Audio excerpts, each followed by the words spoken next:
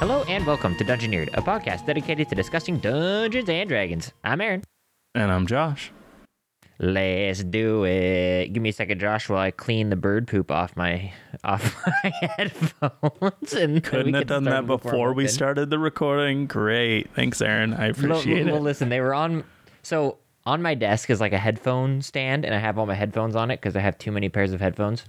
And my wireless earphones, had bird poop on them, so I had to clean it off. But now I'm good, and now I'm ready to go for this Lukewarm Open. But I think for this week's Lukewarm Open, I wanted to do something somewhat different and talk a little bit about our thought process behind creating a campaign /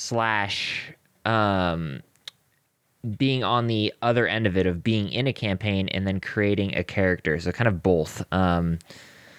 And the reason I wanted to do both is because I have a feeling that when we talk about creating a campaign, it's going to be really quick. So when you sit down, Josh, to prepare / write for a campaign, even if it's midway through, what's your thought process? What do you do? So just writing for a campaign in general? Yeah, just like sitting down on your average day for a session that you're preparing for, what's your thought process? Is it, I have to get my players to get into a combat? What's the idea? Waste time? What are you thinking? Well, so it used to be something like that where it'd be like, oh, I just got to get them into a combat. I got to yada, yada, yada. But it's kind of has evolved from that. Now I kind of do please. So now I think many, many arcs ahead. And so I have to be like, okay, like here, I'm literally going to pull up the notes I have for my current campaign so I can speak about this directly. Okay. I'm not going to lie, though. I did not expect you to say several arcs ahead. I'm not going to lie. Well, that's just what I think about now because I've gotten to the point where I like to have everything connecting or as many things connecting as possible. Right, which makes sense, which totally makes sense. Yeah. So in my current campaign, like I think we're 5 arcs away from being done. We've already done multiple one-shots in the next world, and we're all excited to play in it. And yes, so you better hurry up with those arcs, man. Better snap. That's what people are kind of saying, and I'm like, yeah, I'm excited about it too. So let me just make sure these arcs are as good as possible. So I think I have actually 6 arcs that need to happen. And so, like, one of them is, like... 6 arcs from the 5th arc, or 6 arcs in total? 6 arcs left. 6 arcs that I want to get to. And the one at the very end requires, like, to have, like, the final moments be as cool and as awesome and as foreshadowed as possible. The players need to learn how to do these certain things so that they can bring it back and do it again in the big moment at the end. So I'm like, okay, I have to like foreshadow these events by having them learn to do this earlier. Oh, okay. I see what you're doing. Mm-hmm. And also I'm doing a really interesting thing where we've played a few one-shots in the same world that we have our main campaign in. And those characters are going to become like secondary main characters at one point. So literally one of the arcs, they're going to start off by, I've been doing this thing where I narrate every, like previously kind of wrap up of what happened previously. Interesting. From the perspective of a character they have now met in game. At one point, that character, yes. And they know, like they can clearly tell he knows more than what they're saying, but they know that on a meta level because he's the narrator, not because they actually know that. That is an interesting take. I don't think I've ever heard somebody do that before. Yeah, and so one of the things they're going to do is that he is going to, during like the arc before the end, there's 2 arcs left. During the second to last arc, he will say, "Now I know why you've been coming every day, hearing me tell these stories about these people. It's because you're looking for them." And then they're gonna like kind of the camera in quotation marks would zoom out, and then they would be playing their one-shot characters who were the people listening to all of these tales every week that I kind of said as a kind of narration of what happened previously. And so their one-shot characters will know everything that's happened in the campaign because It was told to them as a tale, and they They've been have hearing it at a tavern. Or exactly. whatever. And they're looking for the main party. So that's going to literally be one of the second to last arc is now you're playing your one-shot characters trying to find your main characters. That's super interesting. I've never heard anybody do something like that before. How'd you come up with the idea? How'd you get the idea? You were just messing around with it one time on Reddit or something, or what? There's an amazing podcast called Friends at the Table that I absolutely adore. I actually just got one of my players into it, and he has contacted me so many times like, oh my word, this is so good. This is amazing. Oh, I've fallen in love with these characters. And I'm like, yes, thank you. Somebody sees it. It's beautiful. It's so good. And so in that one of the, they have a story arc called Marielda, and in Marielda, they have one of the gods is narrating every single kind of opening. And it's so beautifully well done. And like, I just loved the character and was like, man, I want to have a narrator that is somehow important to the story as well. And so I tried to figure out my own take on it. And so, spoiler to any of my players, I would stop listening if I were you.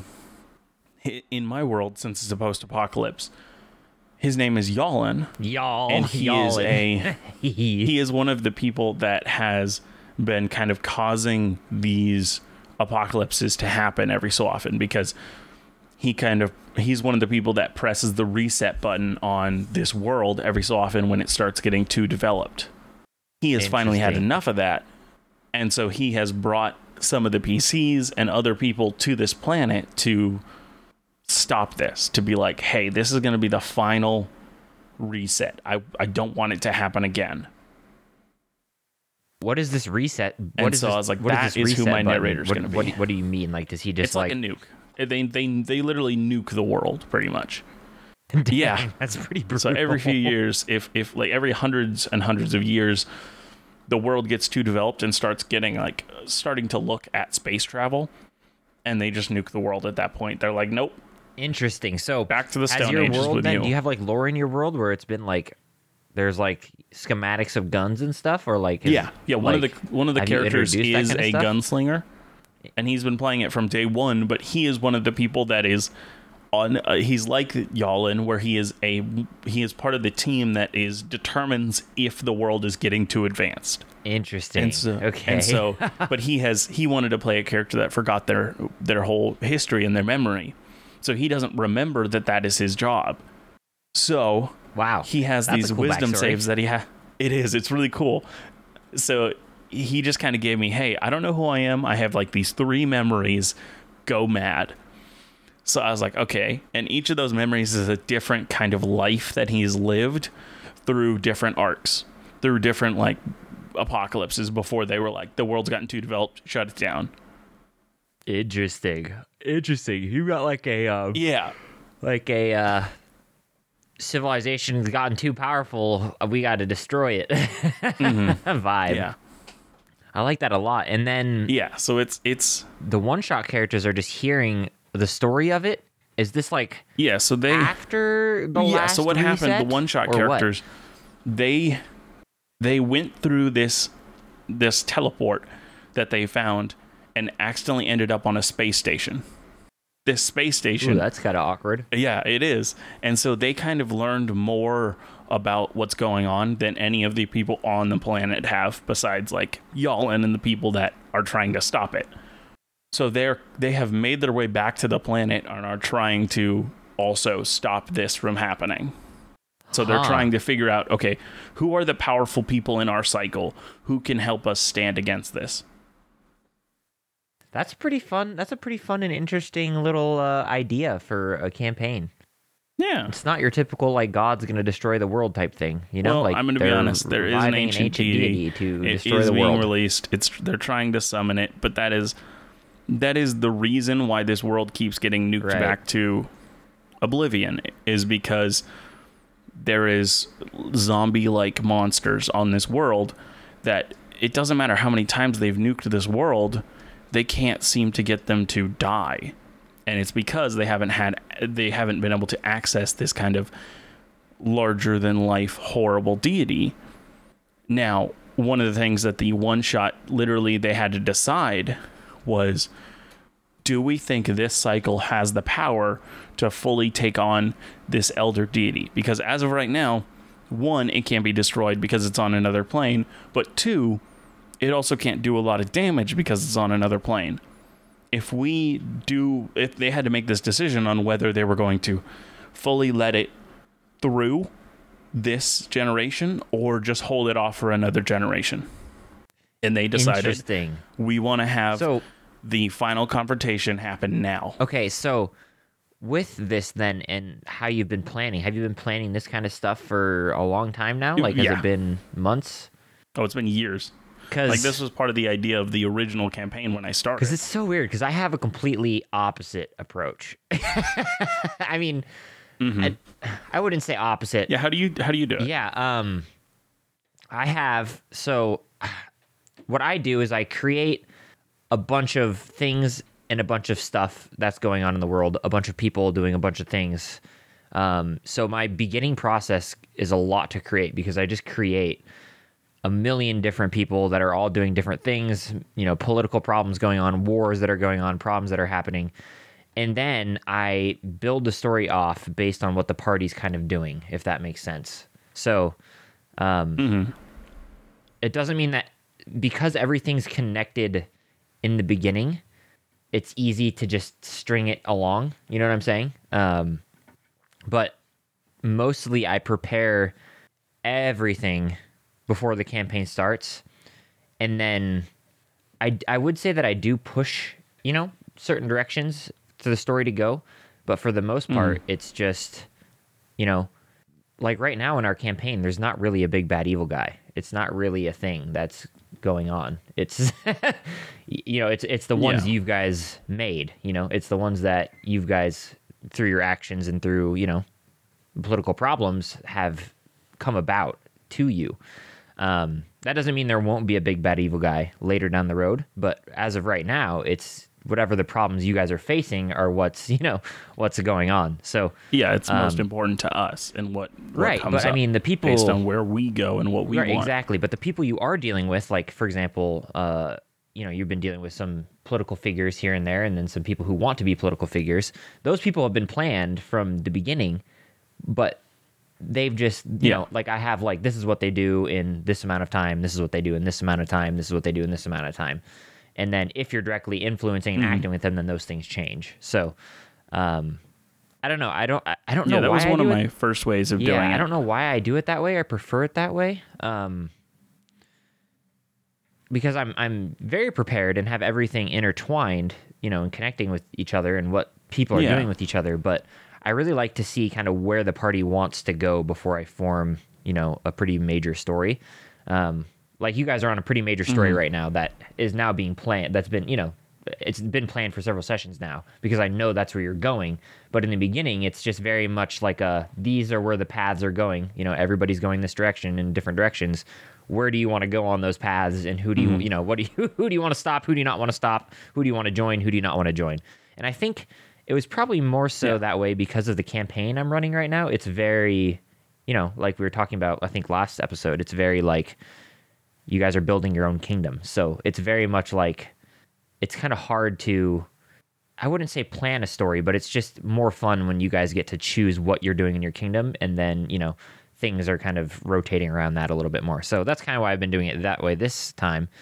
But yeah, and I think it's worked out pretty well. I've really enjoyed it. It's, the prep in the beginning, I don't necessarily recommend for everybody, because it was a lot of prep. So, I mean, I've written stories and things in my world, books in my world. My world is very, very fleshed out. So it's one of the reasons why I'm able to do it easily, because it's so fleshed out. But yeah, that's kind of how I sit down and prep. And when I sit down and prep for a session, I kind of just like think about, where's the party going? Where do I think they're going next? and I kind of prepare around that. That's pretty much, that's pretty much all I do, which I thought it was going to be quick, but it turns out that you prepare for sessions in advance, which, I can't say that I don't. You just prepare in different ways. The biggest thing is I have found that I'm trying to be more and more like,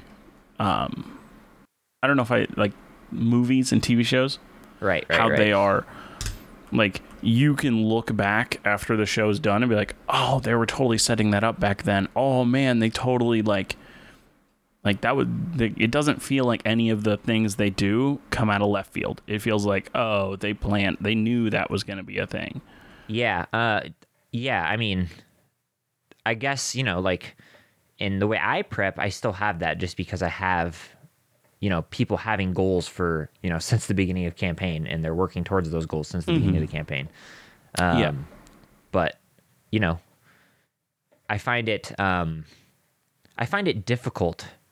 Maybe difficult's the wrong word, but I find it like lackluster doing that, because I find that like players can do, it's not like writing a book where, you plan out everything in advance. The players can kind of do whatever they want. And so it can kind of, twist around whatever story you're planning. So, especially when, our party spends, a large part of sessions sitting around and talking and, doing random stuff. So, but I still, like I said, I still plan a lot in advance, but it's just more so session to session based on where you guys are going, and then kind of how people are responding to you or how you're responding to other people is kind of how I do that. Cool. Well, I guess we'll skip. I think we'll skip we should the get character into the thing. We'll do topic that now. next time, because I want to talk about our process for character creation. Because I know we talked a little bit about it before, and may have dedicated a little bit to it before. But I kind of want to take us through a character creation process. Like, have one of us make a character and one of us guide us through that, because I think that'd be really fun. Well, so Cool. I was thinking this week about what one would do if their world was kind of on fire, because our season 4 world is having the magic slowly drained, and that's a on the horizon danger that's coming. Right. And I was thinking, I was like, I think they would trap magic when it's at its strongest point. Like, they would get like some sort of, whether it's like a magic item made while magic was strongest, or do something like that. And so I was like, okay, for our topic, I'm going to find like an interesting group of magic items that we can kind of look at. Sweet. And the ones that I found were called Imascarcana. What? They are Imascarcana. So Imascar is an empire, and they just added Kana at the end of it. So it's like Arcana at the I don't think the name is very good. I'm going to be honest with you. Was this like the Empire's magic the collection items? Yeah, they're the collection of the greatest artifacts from the artificers of Imascar. Okay, yep. Imascar is the Imascar Empire, an ancient human magocracy that existed in the East. They, as you can imagine, were well known for their powerful wizards and artificers. Thanks to this, their wizards were not just extra powerful, they were also extra prideful because of their reputation. The nation was so well known for this that the emperor bore the title Lord Artificer. Honestly, there is so many interesting stories about the history of Imascar. I was originally planning on just talking about them here, but I think I'm going to hold off and talk about them as the topic next week. Oh, sweet. Okay. But they go through some crazy things where 2 whole pantheons manifest themselves just to kill them. Wow. Okay. Holy cow. Not just 2 gods, 2 pantheons. Which is actually pretty cool, though. So it was like a big god war versus magic. Yeah, that's pretty cool. Okay. Well, I won't ask questions about even it. Even in one of the even one of the articles about it, literally as it was describing them, it described them as a godless nation. Just to really point in that they did not care for the gods. Holy cow. Now, the story of these artifacts come into some controversy. Some believe they were an ordered creation by the Lord Artificer Omundan, while others suggest that these were created centuries apart from each other and just have all been categorized together now as Imascarcana. For the rest of this research, though, I will be referring to the centuries apart lore because I believe it is more interesting. Now, these items come in many different shapes and sizes, and all contain lore of the Empire. as well as the magical effects that they Were do. most of these created by the Empire, Before- or were they just found by the They Empire? were all created by the Empire. And they're the like Got it, super okay. incredible artificers that existed in this empire. The ancient Lord Artificer 9,000 years ago reportedly made the first Imask Arcana, while the fifth was reportedly made 5 centuries later. Took some time. Yeah, Took some the time. fifth is a well-known Imask Arcana since it was wielded during the destruction of Imaskar by the last general, Lord Daimarond.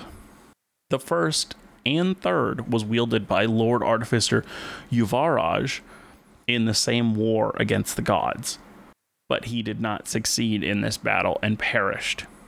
Now, the idea that he held the third as well was kind of up in the air. All was reported was that he had this large tome, and people believed it was the third Imask Arcana. Wait, the home itself was like an item? Tome. Oh, T-O-M-E. okay. I was like, a home? What, is it Not walking a around home. on legs? Yeah, no, this is not the Baba Yaga's hut. Yeah. Now, many more have been seen around and rumored to be here or there, but let's get into what they do.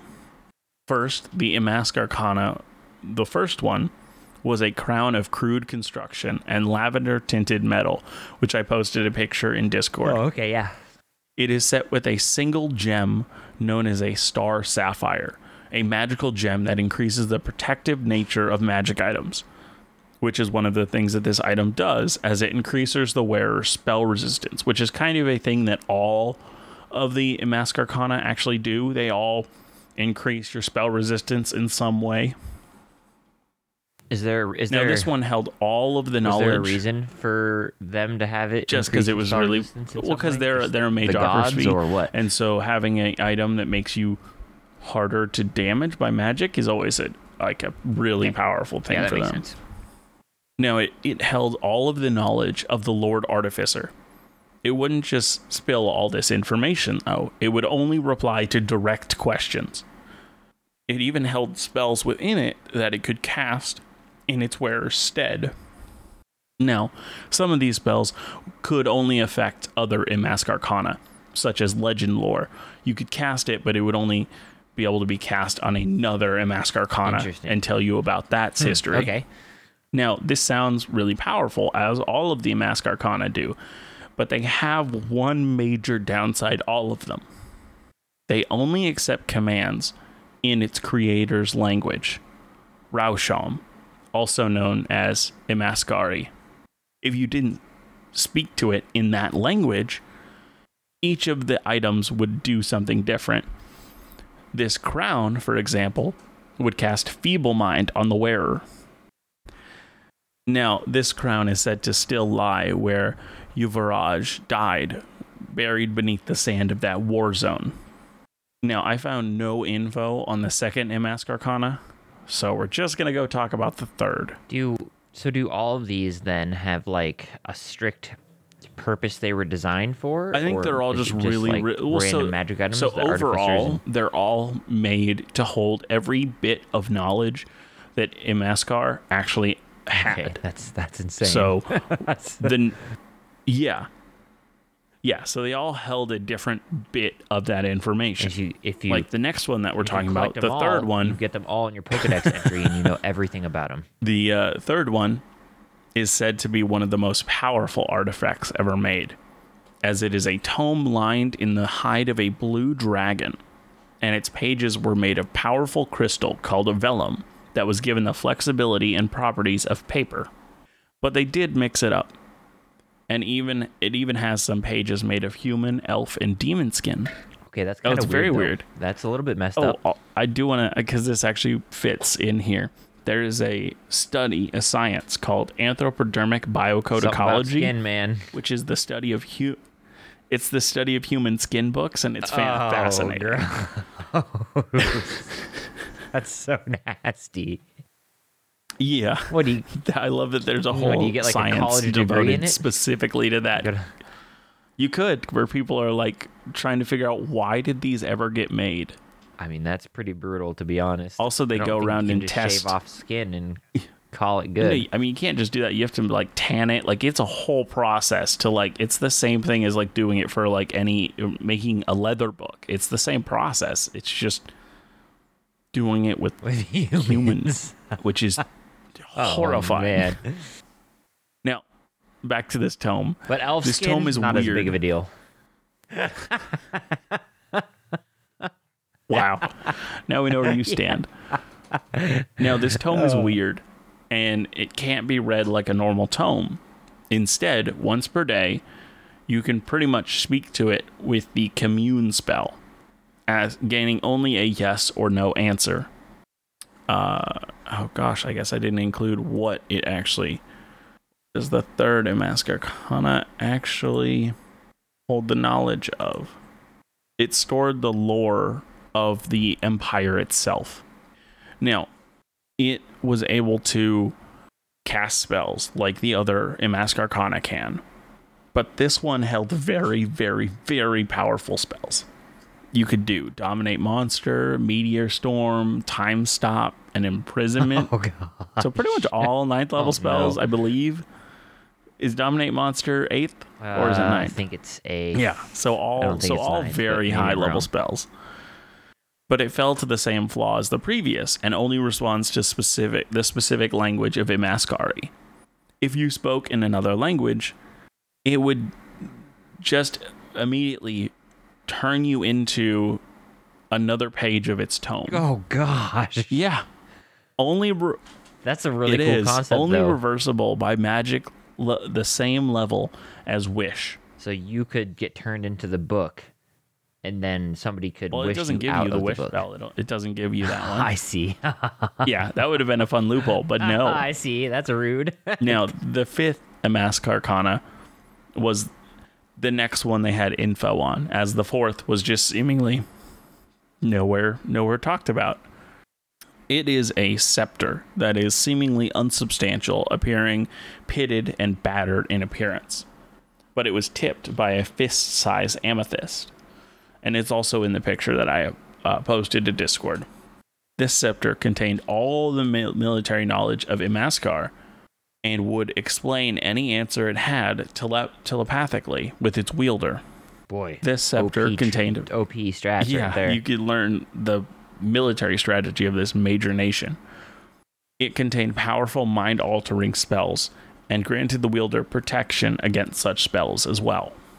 And as you can assume, as with all the other Amask Arcana, if you speak to it in another language, it will not like you. So this one casts Disintegrate upon its wielder if they talk in any other language.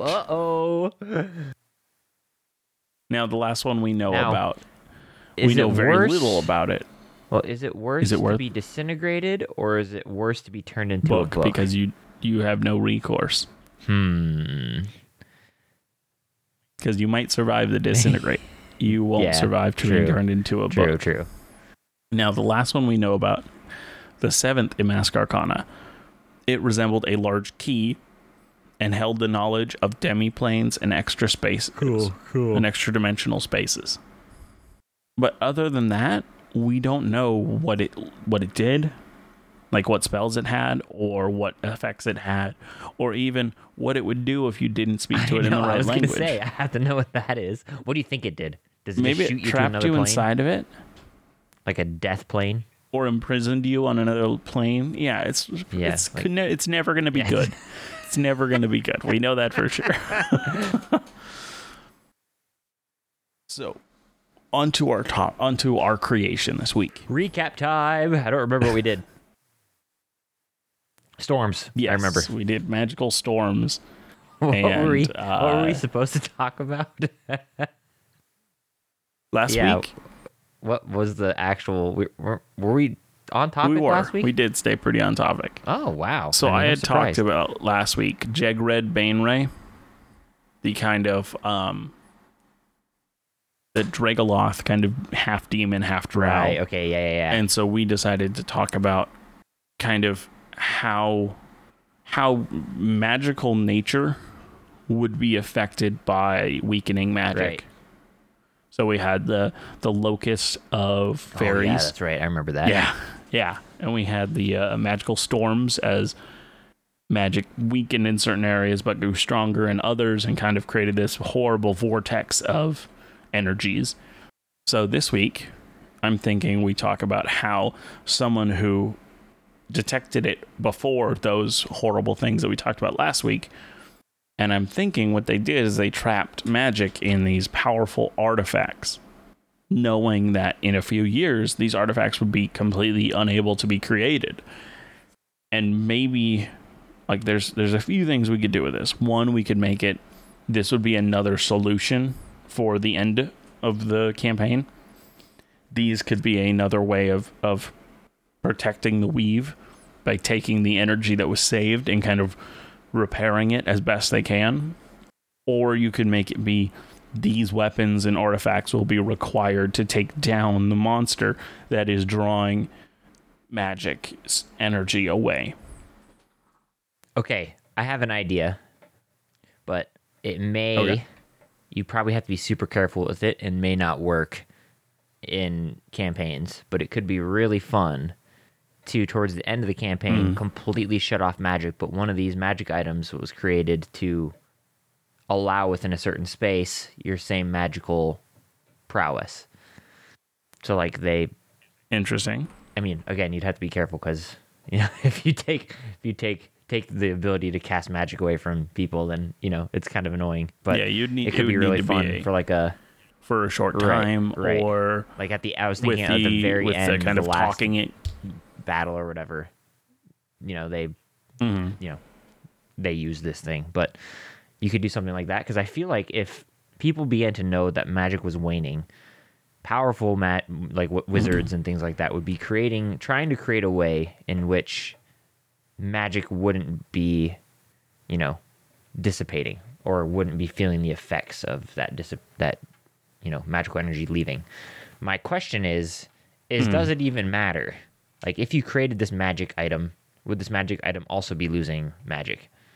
Or is there something sacred about the storing of magical power that it isn't? Well, I don't think affected? I don't think it has to draw on it. Maybe the fact that these are like magic items that are so insular, like the way they work doesn't require other like drawing on magic in any way, that they don't actually, when everything else is waning, they don't, because they don't actually draw upon the weave in any way. And maybe that's like maybe you make them the only items in this world that do it that way, because the wizard who made it specifically knew that was what he was trying to do, is create ones that would still work when magic was waning. I was going to say, that is an interesting question. How do magic items work in D&D? Do they just, because they recharge, so a lot of them recharge, a lot of them don't recharge, but how do they just draw from the weave as well, I'm sure or what? It's been written about. Do we know? Do I know it? No. Huh. Yeah, I have no idea. Like, I wouldn't be able to pull it. I mean, I'm assuming they have to draw from the weave to keep their magical power, otherwise they would well, so it depends. Right? If it's like one of the ones that recharge, yeah, that makes sense that they would have to draw upon the weave. Well, I think magic items should work that way in our campaign. I think it'd be fun that all magic items that recharge have the ability to, draw from the magical gate and restore its arcane ability, whereas the ones that you can't recharge, they don't. And then I think it would be a really fun thing to implement that kind of process is really difficult to do. So the normal enchanting of an item isn't as difficult, but getting it, if we make it that way, to recharge is. Would it be fine if we had it where, because magic works this way, if you kind of run out of uses or charges, you can actually try and pull a few more casts from the weave itself? It would be dangerous, of course. There would be like a downfall or like a danger to it. I think too that the D&D system works really well for. I'll address your question in just a second though, but I think the D&D system works really well because you have to have at least a charge remaining for it to recharge successfully every time. And if you spend all the charges, it's harder to recharge. It can break. So I think that works perfectly for the system we're setting up. But I love the idea of if you spend the final charge, you have the option to overcharge it and like do final spells from the arcane gate. Yeah, so that's what I with mean. the So item. And if you it would kind do, of be playing on it would D&D's break. already built-in idea and just kind of adding Exactly. to it. And I think that'd be really fun, where you could like overcharge your item, and you could even create an entire system called overcharging, where like each magical item in the D&D handbook has charges, and then you give them overcharge charges, and how many, you could spend all those overcharge charges to do an extra powerful blast or something, but your magic item would break, and that could be really fun too. If you wanted to sit down and figure out fun that magical would be charge probably system. something. If I was running this campaign, I would 100%. Yeah, I think it'd be really cool. Being able to like have this like risk every time you use a magic item in the overcharge category to like break your item, but it can also like do really cool, awesome effects and more damage, or do anything like that. Could be really fun, especially if Yeah, like, it's honestly one of my favorite things right. Well, and especially in D&D is adding versatility and Yeah. usability in other ways for no, things. exactly. And I think especially if like the last battle you do, like everybody uses all of their charges on their magic items, and they break all their magic items, and they finally have victory. Like that'd be epic.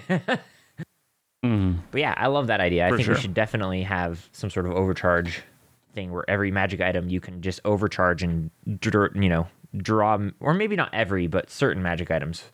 They have the capability to draw from the arcane gate itself and overcharge its item and cast spells and stuff with it. But there's a chance the more and more you do it, the higher it is it can break. But I think if people were in a situation where magic is fading, and like we were talking about before, probably the only most intelligent and most educated people in universities and magical magocracies and things like that would know about it, but I'm assuming they would be definitely trying to stop it. So one, I think there would be some sort of science devoted to it, which I think we kind of discussed maybe a little bit before, but there would definitely be the science of stopping magic from waning, and you could like major in it. Essentially, you could like study it and really try and figure out how to do so. But then people would definitely be making some sort of item to be able to cast magic no matter the circumstance. So, and then I think it would be really fun too. Like a rival school creates the opposite, where like it cancels out and you can't cast magic with this certain sphere. To like, they are trying to like one up them or something, like a magic academy, magic magic item race. I think it'd be really fun. So I think there would definitely be an item to like store up magical energy that you could theoretically cast your spells anywhere at any time. And then there'd be a magical, like an anti-magic field that completely blocks magic. And that would probably be created really early before people like realized what was going on. Like maybe at the very beginning when the magocracies were like taking over, they created this item so that they could try and stop different, places. So that would be something I would see. I would also see, very similar to one of the items we talked about, like a tome of knowledge that like has all knowledge in it of a certain society or a certain group or a certain person. I think that'd be really fun. I'm a really big fan, and I don't know, your thoughts on this, but I'm a really big fan of having like a book where like the soul of wizard or wizards was trapped in it, and you could like speak with them.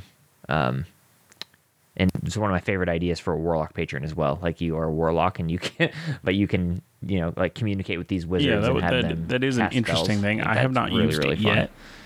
yet. Makes me want to create a subclass of warlock called But like I definitely. the wizard council patron or something. Like I don't know, but like you get your power from finding an ancient tome that has the knowledge and the souls and the minds of wizards, like a wizard council or like a magocracy, and they give you their power.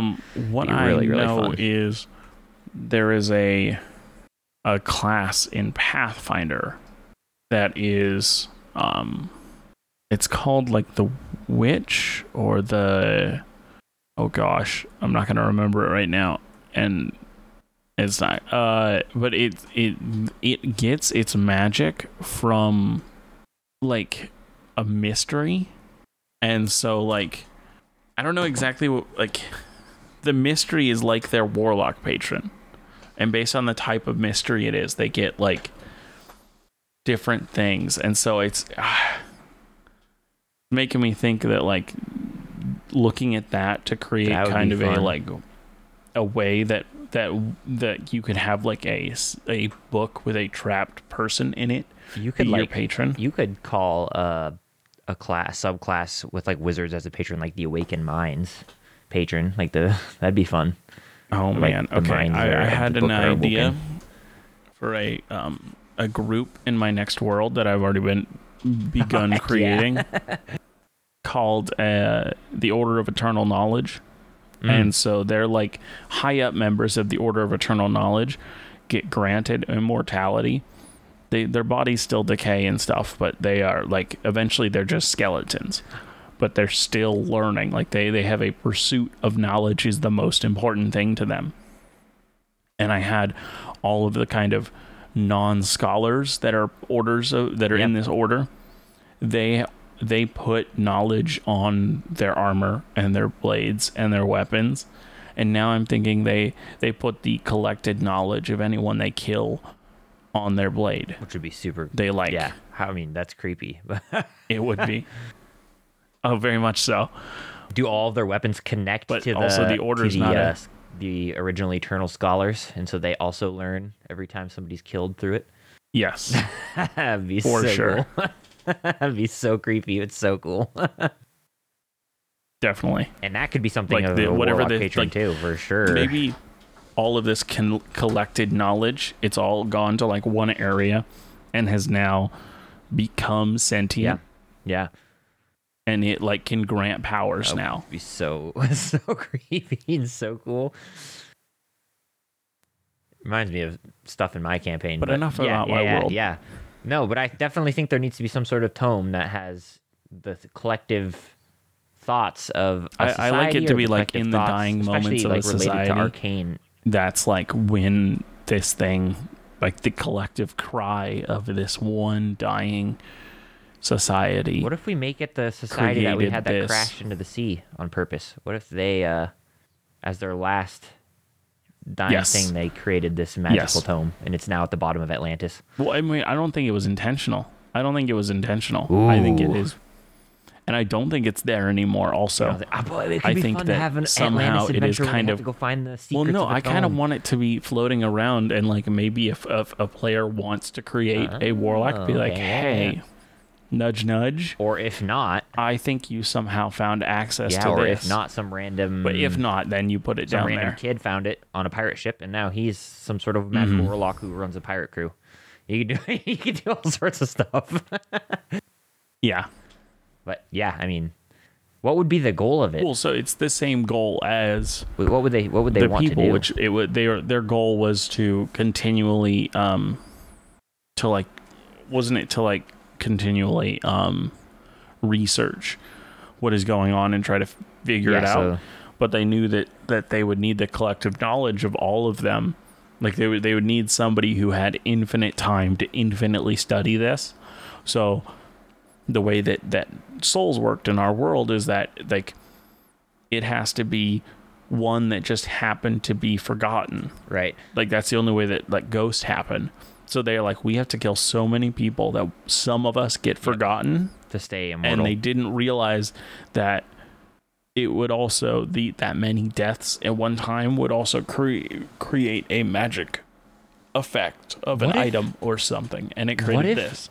those people who are immortal now, those like leaders, are searching for that book too? So like you have to like whoever has that book, they're like hunting for them too to get the knowledge back because they lost it because it was in that book. Yes, the people That who could be really yes, fun, those, too. whoever still lives, Yeah. the ghost who still lives is definitely Yes, 'cause hunting they it. That's trying to cool. they're trying to get the knowledge back because they lost it in this book. Not even lost That it, could but be- more they that's know fun. that it exists now. Right. Yeah.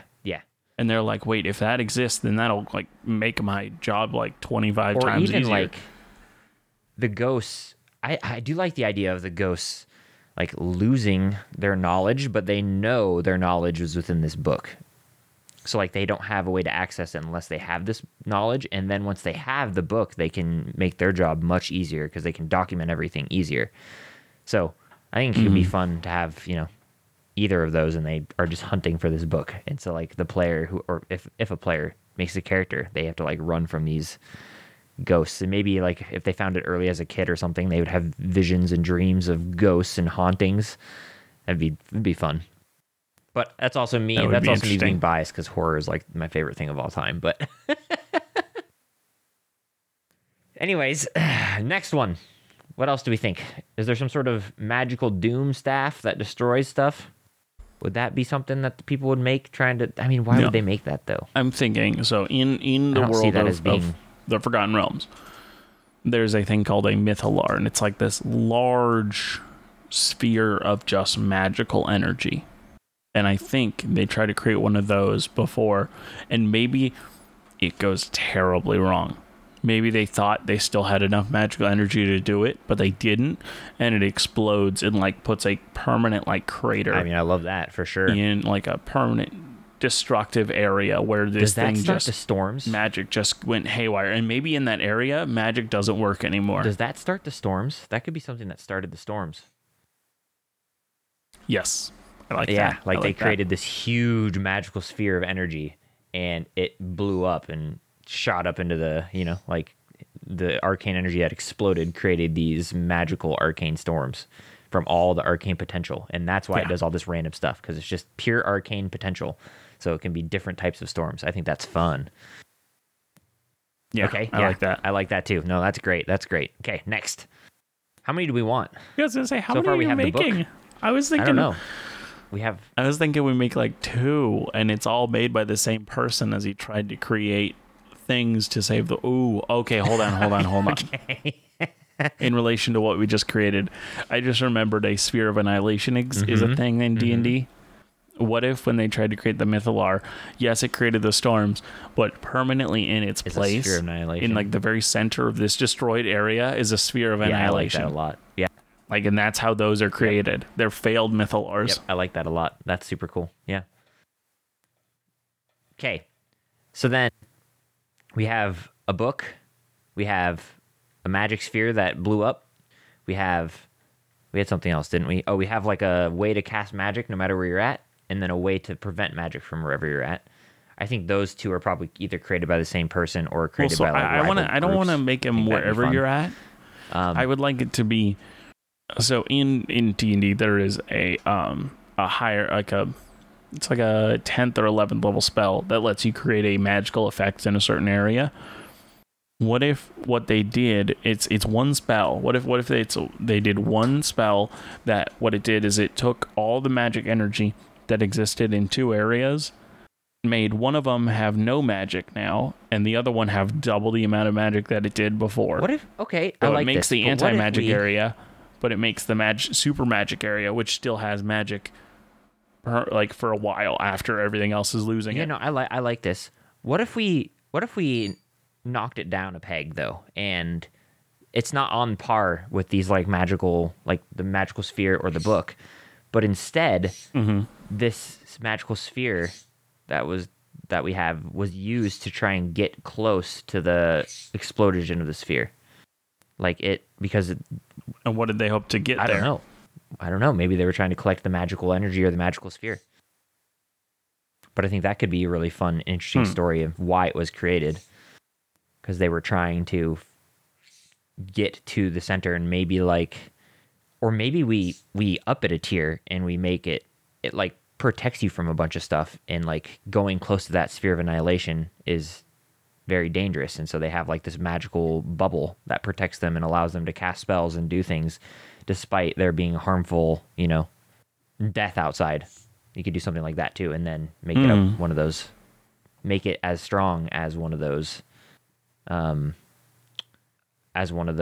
magical items. Or we could even combine the two as well, and you could just do different effects within the bubble, like just any kind of effect that you can think of. Like you can do this, like you can cast any spells, maybe if magical energy is waning, you can heal yourself, you can feed yourself. I don't know, there's just all hold sorts on. of things you can do within this So sphere. I like the idea of trying to get closer to the sphere, and I think I know why. And I kind of want them to literally take their whole city and move it like literally right next to the sphere of annihilation. because the Sphere of Annihilation, while it is dangerous, it is drawing in a lot of magical energy. So the area around it is still magically rich. I like that.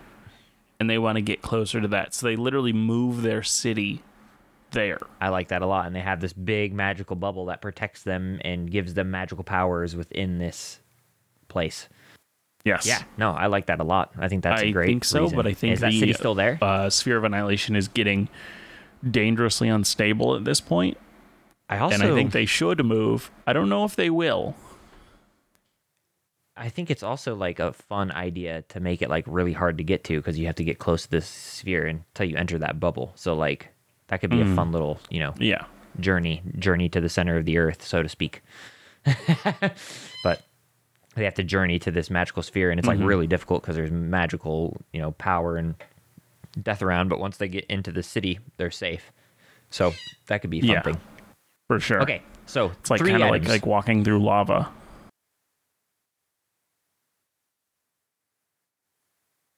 Sorry, I was coughing like horribly. Anyways, 3 items you said. I said it was like walking through like a volcano where it's really hot and you have to kind of deal with the heat of getting that close to something that dangerous. Yeah, exactly. No, exactly. That's perfect. So we have 3 items. We have this big sphere that protects the city. We have the Book of Knowledge, and we have the sphere itself, like the arcane energy.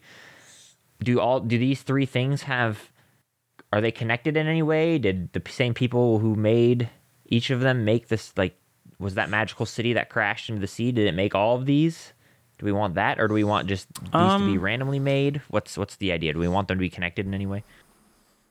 Or is this like a mini creation era where people just created as much as they could? It sounds more like it's a rushed kind of preserve their It doesn't knowledge. sound connected to me. So I think we should keep it where it's all disconnected. It doesn't need to be part of the same creation Unless or like the same person who made it. Unless, now hear me out. And this is how you connect them all pretty simply. Gotta connect them all. Yeah. The magical sphere of magical arcane doom that exploded was created first. Okay?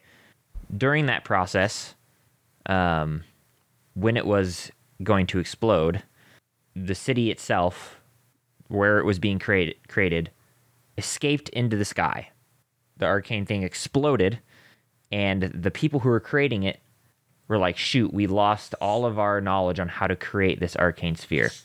So they ended up creating, so it could never happen again, they decided to have their knowledge be eternal. And the only way to do that was to kill everybody within the sea.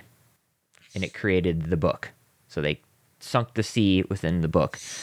The sole survivor who didn't lose his knowledge then created the city bubble to get the city back, like the city back to the sphere in order to try and create another one again and study what went wrong. I think that's interesting. Where So the reason why they moved the city so close is that he was trying to study what went wrong. Trying to I like that. recreate it, and so then you could have all of them be built by the same society, or even the same person who still exists today, and who's an immortal skeleton being who survived the crash, and maybe the only one who, So what I'm thinking what it still would be maintained his knowledge from the book.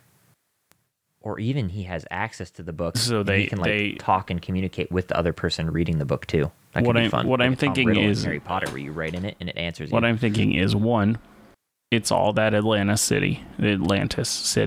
So what it is it's first, it's the city drowned itself. Okay. The ghost man still survived. The book survived and got away somehow. Then that person, in their research, needed more magical energy. So then they created a Magical energy sphere. aura of magic that protected them. And that ended up not being enough. So then they moved their city over by the Orb of Annihilation. Yeah, that works. So they're too. the ones there.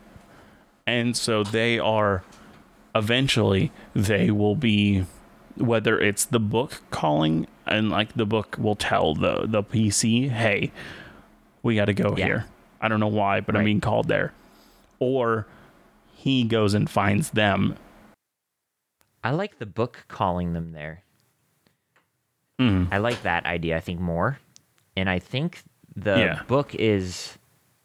Would the book be, like, against this dude? Or is it neutral because it's everybody's... Like, I don't know. what's... I think that would be up to how the campaign is going and how you what type of person you want this to be. Whether you want them to be that's an enemy, or do you want them to be friends of the party? Yeah, no, I think I see that too. Yeah, I could see it being both ways equally. So maybe it just depends on how the party plays it or how the campaign unfolds. Would be probably the wisest idea. I like that. I think that's fun. I think that's cool. And the same person or the same society created all these items in tandem to attempt to gain as much knowledge as possible, and prevent the arcane gate from completely sealing and shutting off magic. And if in the event that it happened, they have a source of magic on the plane to continue to use magic. I think that's perfectly reasonable and really cool. Yeah. And fleshes out our Atlantis city a little bit more than just Atlantis wanting knowledge and blowing up. Yeah, it definitely does. Any other magic items that we want in that mix? I can't think of any. Can you? Is there I was going to say, is there some sort of... It wouldn't be very powerful, though. Like a detector that detects magical energy? That'd be dumb. Well, I think you have your own idea about that one. Yep. I can't think of anything else right off the top of my head. I mean, the only other thing that I think would be useful would be like a, staff of deadly explosions or something, but I don't know why that person would create it, so I can't think of why it would be a thing. Yeah, I think that's... Do you think... Would we want this survivor to have contact with the book or no? Like, can he speak through the book, or can he... Like, I was thinking, what if the book had, like, missing sections, and this guy had pieces of those missing sections? So, like, he could, minimally communicate with the person who had the book. So maybe, like you could do, like, a Critical Role Jester story where, like, this person's super lonely, and they were, like, writing in their book, and the book could write back every once in a while. And, like, it was, like, their friend type thing. But you could also do that without the wizard. But yeah, I don't know if I want him to be connected with it or not. But I think I like the idea of him being severed from it because of the, Does he even know it exists? At first, no, I don't think so. Yeah, I agree. I think he doesn't at first either, and he does eventually. But I still think, like, the ghosts are still trying to go out and get it, because that's, like, their, eternal damnation is to find this book and regain their knowledge. But this guy is the sole, like, survivor. Well, I think that is it for episode 77 of Dungeoneered. Come on, Aaron. You know that's not how you do that. Thank you. Yep. I did the sign and everything. That is the perfect way. Well, thank you for listening to this episode. And if you listen to us on any apps that have ratings and reviews, we'd love if you would write a rating and review. It'd really help the show by showing you're engaging in more ways than one. If you'd like to write to us, you can write to us at dungeoneered@hotmail.com. We'd love to hear from you, whether it's about ideas for a topic, ideas for a world, ideas for Lukewarm Open, or you just want to talk to us. Yeah. No, we'd love to hear it all. What I'm thinking, honestly, is if you need to, you can definitely do some sort of, like, heist where you steal your grandma's cookie recipe and you send it to me. So just don't be afraid to get a team of adventurers and do a heist at grandma's house. So I don't know where that came from, but anyways, continue, Josh. I don't understand you sometimes. Some grandmas are really protective of their secret recipes. So, if they need to be stolen and, copied down and sent to me, then obviously don't steal grandma's original recipe, but you can definitely write it down and send me a piece of paper about it. So, or on an email. After that weirdness. Yep. Thank you all for listening. And as I always say, always remember to be the sharpest barrel in the bunch. See you next time. Bye.